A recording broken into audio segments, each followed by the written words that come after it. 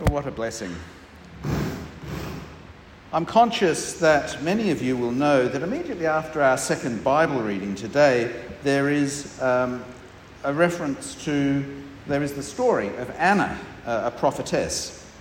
Anna, like Simeon, was devout and was looking for the redemption of Israel. And Anna deserves our attention. It makes a good sermon to look at Simeon and Anna together, or to look at Anna alone. But if I did that, I would probably skate over the line that has been particularly troubling me. Troubling me both by what it means and what it says to me about the year that lies ahead and how we might prepare for it. The line is Simeon's last words to Mary, the mother of Jesus. "And a sword will pierce your heart." Dare I utter those words to you?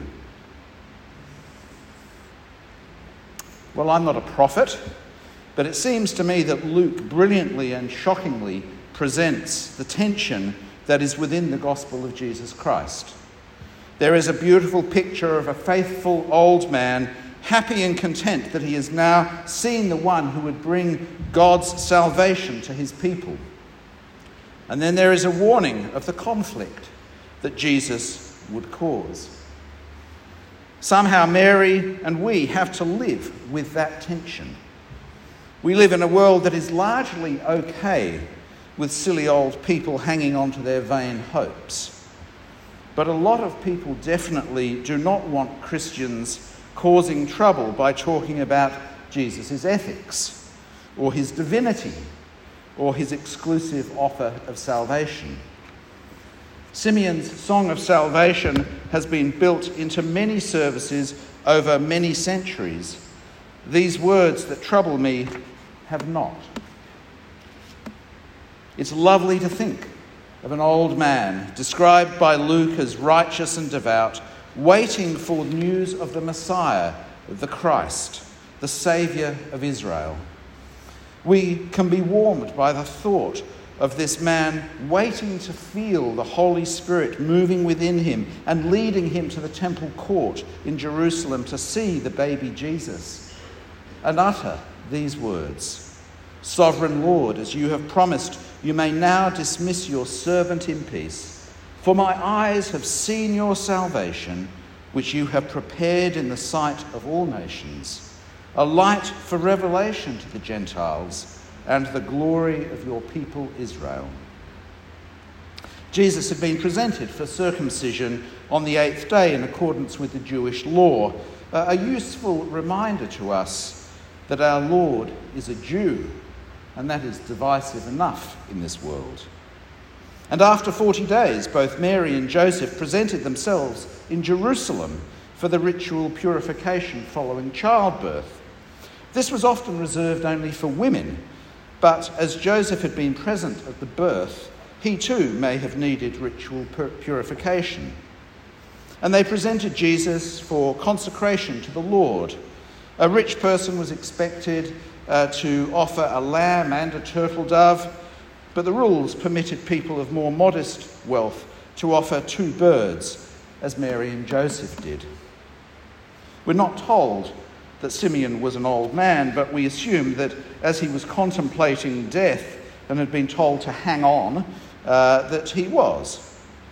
He was in Jerusalem. We're told he was righteous and devout, so we know that both his character and practice of worship, they matched one another. He was waiting for the consolation of Israel, and the Holy Spirit was upon him. Devout people had been waiting a long time. We may think of the promises made through prophets like Isaiah and Zechariah, but the wait started way back with Adam and Eve, when God had promised that an offspring of a woman would crush the head of Satan, and that warm, squirmy thing in his arms was going to be that salvation. The consolation was to come with the Messiah, or Christ, they mean the same thing, who would bring salvation to Israel. A righteous and devout person like Simeon knew Israel needed salvation. It had been in rebellion against God since the time of Adam and Eve and had suffered. Now it was under brutal Roman rule. God had been patient and had promised a king in the line of David who would rule forever. And Jesus was in the line of David, and he would be the king, the Christ, who would rule forever. Simeon knew the story of Israel and the promises of God, and the Spirit of God was upon him. God's Spirit had revealed to Simeon that he would not die before he had seen the Lord's Christ. Simeon would see the one in whom the promises of God and the hope of Israel would be fulfilled. And after thousands of years, now was the time, and Simeon would see it. Our God is so kind. I think it's one of the things I like to hear most from Christians today, that they know the kindness of God. The Holy Spirit had not only revealed that Simeon would see the Christ, but lead him to the temple courts, in the place where women could go.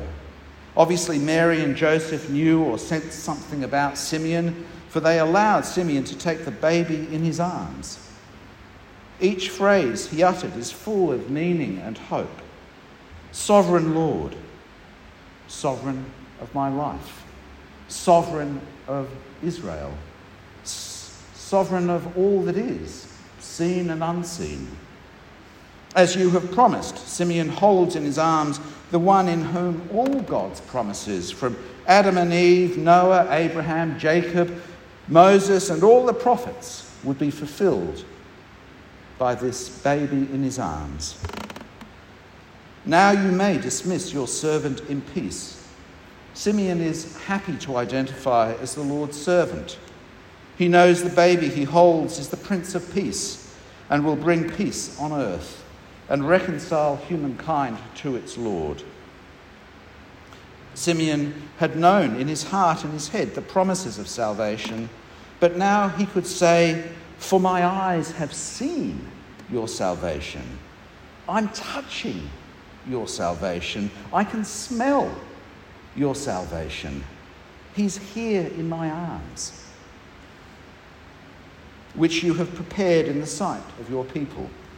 I wonder if Simeon was thinking of the way God had been preparing Israel for its Messiah, its Christ, for centuries, or whether Simeon was referring to the things we've seen in Luke's Gospel so far, the foretelling of the birth of John the Baptist and of Jesus, Mary's song, Zechariah's song, the births of John and Jesus, and the angels appearing to the shepherds.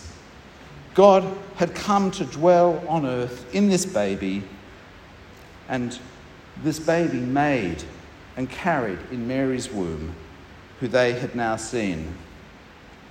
And then wonderfully for us, the Holy Spirit leads Simeon to declare that the child is not just the consolation of Israel, but also a light of revelation to the Gentiles. And that's good news for us, as Jesus is our light, where we see God clearly and join in his salvation. Luke paints a beautiful picture of peace and happiness, one that is there for us all, one we can always fall back on, one that would carry Simeon through death. Not that he wished death, but he didn't fear it. And one that will, when the time comes, carry us through death. My father asked for these words to be sung at his funeral. And we did. And it was a great comfort to us. My father was happy to be in heaven with his Father as he trusted the sovereign Lord. My father had worshipped the Lord since he was a young boy, first as a choir boy at St Barnabas Church in Gillingham, Kent in England. He had attended chapel on various naval ships he had served on, and for the last 44 years of his life he went to a number of Anglican churches in Sydney, and particularly Christ Church St Lawrence down at Railway Square, among other reasons because they sang Nunc Dimittis very much like Bob did. It was a lovely way for my father to say, I know where I'm going, I'm happy to go there, and you can rest assured that I am safe. Great way to speak to us. And we should cherish the beauty of this scene and all the hope caught up in it.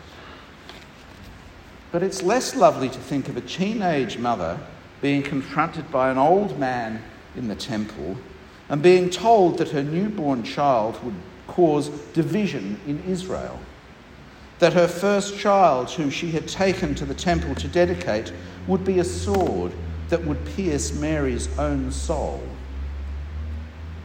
We may ask why these words were said only to Mary, whereas immediately before both Mary and Joseph had marvelled at the first words spoken by Simeon. One reason perhaps is that Joseph would be dead by the time that Jesus was crucified. And we know that Mary was there at Golgotha, at Calvary. Luke doesn't mention it, but he does mention that there were women there, and the other Gospels make it clear that Mary was there when Jesus died, when Mary saw what no parent wants to see, the death of her own child. We don't know if the young Mary was good at deciphering metaphors. Theologians have struggled with the image of the sword for at least 1800 years. I came across 10 possible interpretations of this metaphor of the sword that would pierce her heart, and I won't detain you with them now. I think we get some hint of what it means in the next scene in Luke's Gospel, where the 12-year-old Jesus is presented in Jerusalem with his parents for the feast of Passover, the same feast at which Jesus would be killed 20 or so years later. Jesus gets separated from his parents and found in the temple courts, listening to the teachers and asking them questions. And Jesus saying, tellingly, "Why were you searching for me? Didn't you know I had to come to my Father's house?" And Luke adds, for his parents did not understand what Jesus was saying to them. They didn't understand the choices that Jesus would have to make to preach the gospel rather than to care for his family, to stand up to the religious and political leaders, to challenge Israel and all people since, to put nothing higher than loving God and loving neighbour, and his choice to go to the cross, to die for the sins of the world. Just as Simeon said, the gospel and the actions of Jesus would call the falling and rising of many in Israel and be a sign that will be spoken against, so that the thoughts of many hearts will be revealed.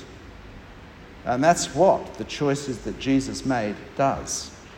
The choices Jesus would make to bring salvation to all who want would be a sword that would pierce Mary's own soul. They would bring suffering to her, as suffering comes to many who love and care for people totally devoted to the love of God and neighbour. As suffering comes to those who support in their prayers in other ways, missionaries who go into difficult places. This is the part of the picture of Jesus that God wants us to see. Not to obscure that wonder of Simeon's song, but to see that there is another side as well. We take it that God inspired Luke to write this as much as he inspired Simeon's words, to speak his other words, and for Luke to record them. This is what God wants us to see, both sides. This is part of his revelation of himself, and it is neither out of character nor unique. However Mary understood the words of Simeon when they were first spoken, Jesus would cause conflict. Yes, he would bring peace between God and humans. He would bring salvation to Jew and Gentile. But there would be conflict. Jesus spent much of his 3 years of ministry in conflict with Jewish leaders and lawyers. Several times he had to avoid plots to kill him. And just imagine the effect of that on Mary. and ultimately he would die to achieve his divine mission of salvation. As the theologian Tim Keller says, how does a surgeon bring peace to your body if it has a tumour in it? The surgeon spills blood, cuts you open because that is your path to health. How does a therapist help a downcast, depressed person? Often she does it by bringing up the past, getting the patient to confront painful memories and terrible feelings, because through that comes healing. And you may be thinking, hey Mark, calm down, it's only the second week of January. But it's Jesus who amps it up. In Matthew 10:34, Jesus says, do not suppose that I have come to bring peace to the earth. I did not come to bring peace, but a sword. He didn't come to cause violence, but his call to faith and allegiance brings conflict.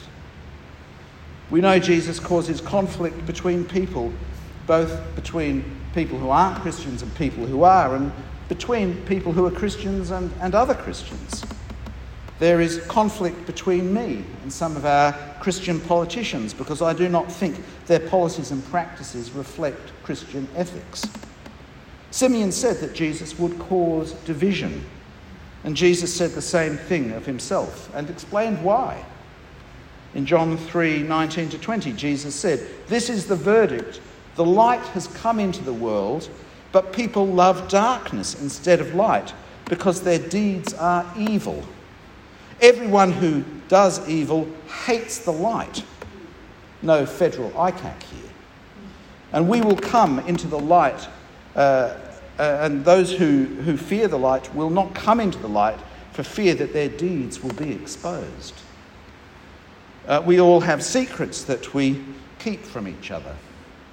Secret failings and secret likes and dislikes. And often it's better to keep some of those thoughts to ourselves. Part of wisdom is shutting up when our words are unlikely to do good. But at the right time, we need to bring them into God's cleansing, cauterizing, bleaching light, which is why confession and prayer are so important. In Matthew's Gospel, we read these words of Jesus. For I have come to turn a man against his father, a daughter against her mother, a daughter-in-law against her mother-in-law. A man's enemies will be the members of his own household. Anyone who loves their father or mother more than me is not worthy of me. Anyone who loves their son or daughter more than me is not worthy of me. Whoever does not take up their cross and follow me is not worthy of me. Whoever finds their life will lose it, and whoever loses their life for my sake will find it. Praise God. It is words like these that would be a sword in Mary's soul, but she did not give up. She was there to the bitter, bitter end. She was there at the cross. She didn't carry Jesus' cross, but she saw it, and she was there. And Jesus records Jesus honouring her by asking the beloved disciple John to care for Mary as if she was his own mother. In the year ahead, I hope you do take comfort from knowing that God has come to earth to bring salvation and peace with God. That is our bedrock. Whatever happens, nothing can take that away from us. Remember the opening words of Simeon because they are yours. Sovereign Lord, as you have promised, you may now dismiss your servant in peace, for my eyes have seen your salvation. May they always be your words, including when you face your own death. But as I've suggested at the beginning, I've been troubled by what the last words of Simeon to Mary mean for me. Will I be worthy? Will I take up my cross? And how should I teach these words? I'm not going to avoid the tension they bring. We probably have a difficult year ahead. And the questions each of us must deal with is how is the gospel of Jesus going to shape the way that we deal with the challenges that lie ahead? Will we be worthy? How will the gospel shape how we vote in the federal election? How will it shape how we live and move about until the pandemic finally ends? How will it shape our contributions to reconciliation, climate change, our use and sharing of the world's resources, closing the gap, the place of Australia in the world? The gospel of Jesus speaks into our whole life, and we must let the gospel shape our whole life. We must be worthy. And we're not powerless. We have prayer, our voices, common action, our votes, what we do as a church here, our ministries. I don't know all the answers, and I need your help to let me deal wisely with these issues, which is why we have church, but we can do these things. Speaking personally, I would much prefer it if our politicians and media heard Christian voices more on reconciliation, climate change, the corruption that is pork barrelling and the like, than on issues like religious discrimination and gender and sexuality. But these other issues may affect you and others more than they do me. But there is a tension here between the peace and good news of the salvation that Jesus brought and his call for us to follow him, whatever failings and risings there may be, to accept that there will be division between Christians and people who aren't Christians, and within Christians, and within our families, and let our actions and words reveal our hearts to be hearts that are shaped and committed to Jesus. I opened with the famous prayer of St. Francis. This is another take on it. Lord, make me a channel of disturbance. Where there is apathy, let me provoke. Where there is compliance, let me bring questioning. Where there is silence, may I be a voice. Where there is too much comfort and too little action, grant disruption. Where there are doors closed and hearts locked, grant the willingness to listen. When laws dictate and pain is overlooked, when tradition speaks louder than need, grant that I may seek rather to do justice than to just talk about it. Disturb us, O Lord, to be with as well as for the alienated, to love the unlovable as well as the lovely. Lord, make me a channel of disturbance. Author unknown. Well, we now have a time to reflect upon that tension between peace and disruption, and the challenge for us to take up our cross, and we may express our need for God's help in this in the words of our next hymn, Take My Life. Please stand and sing.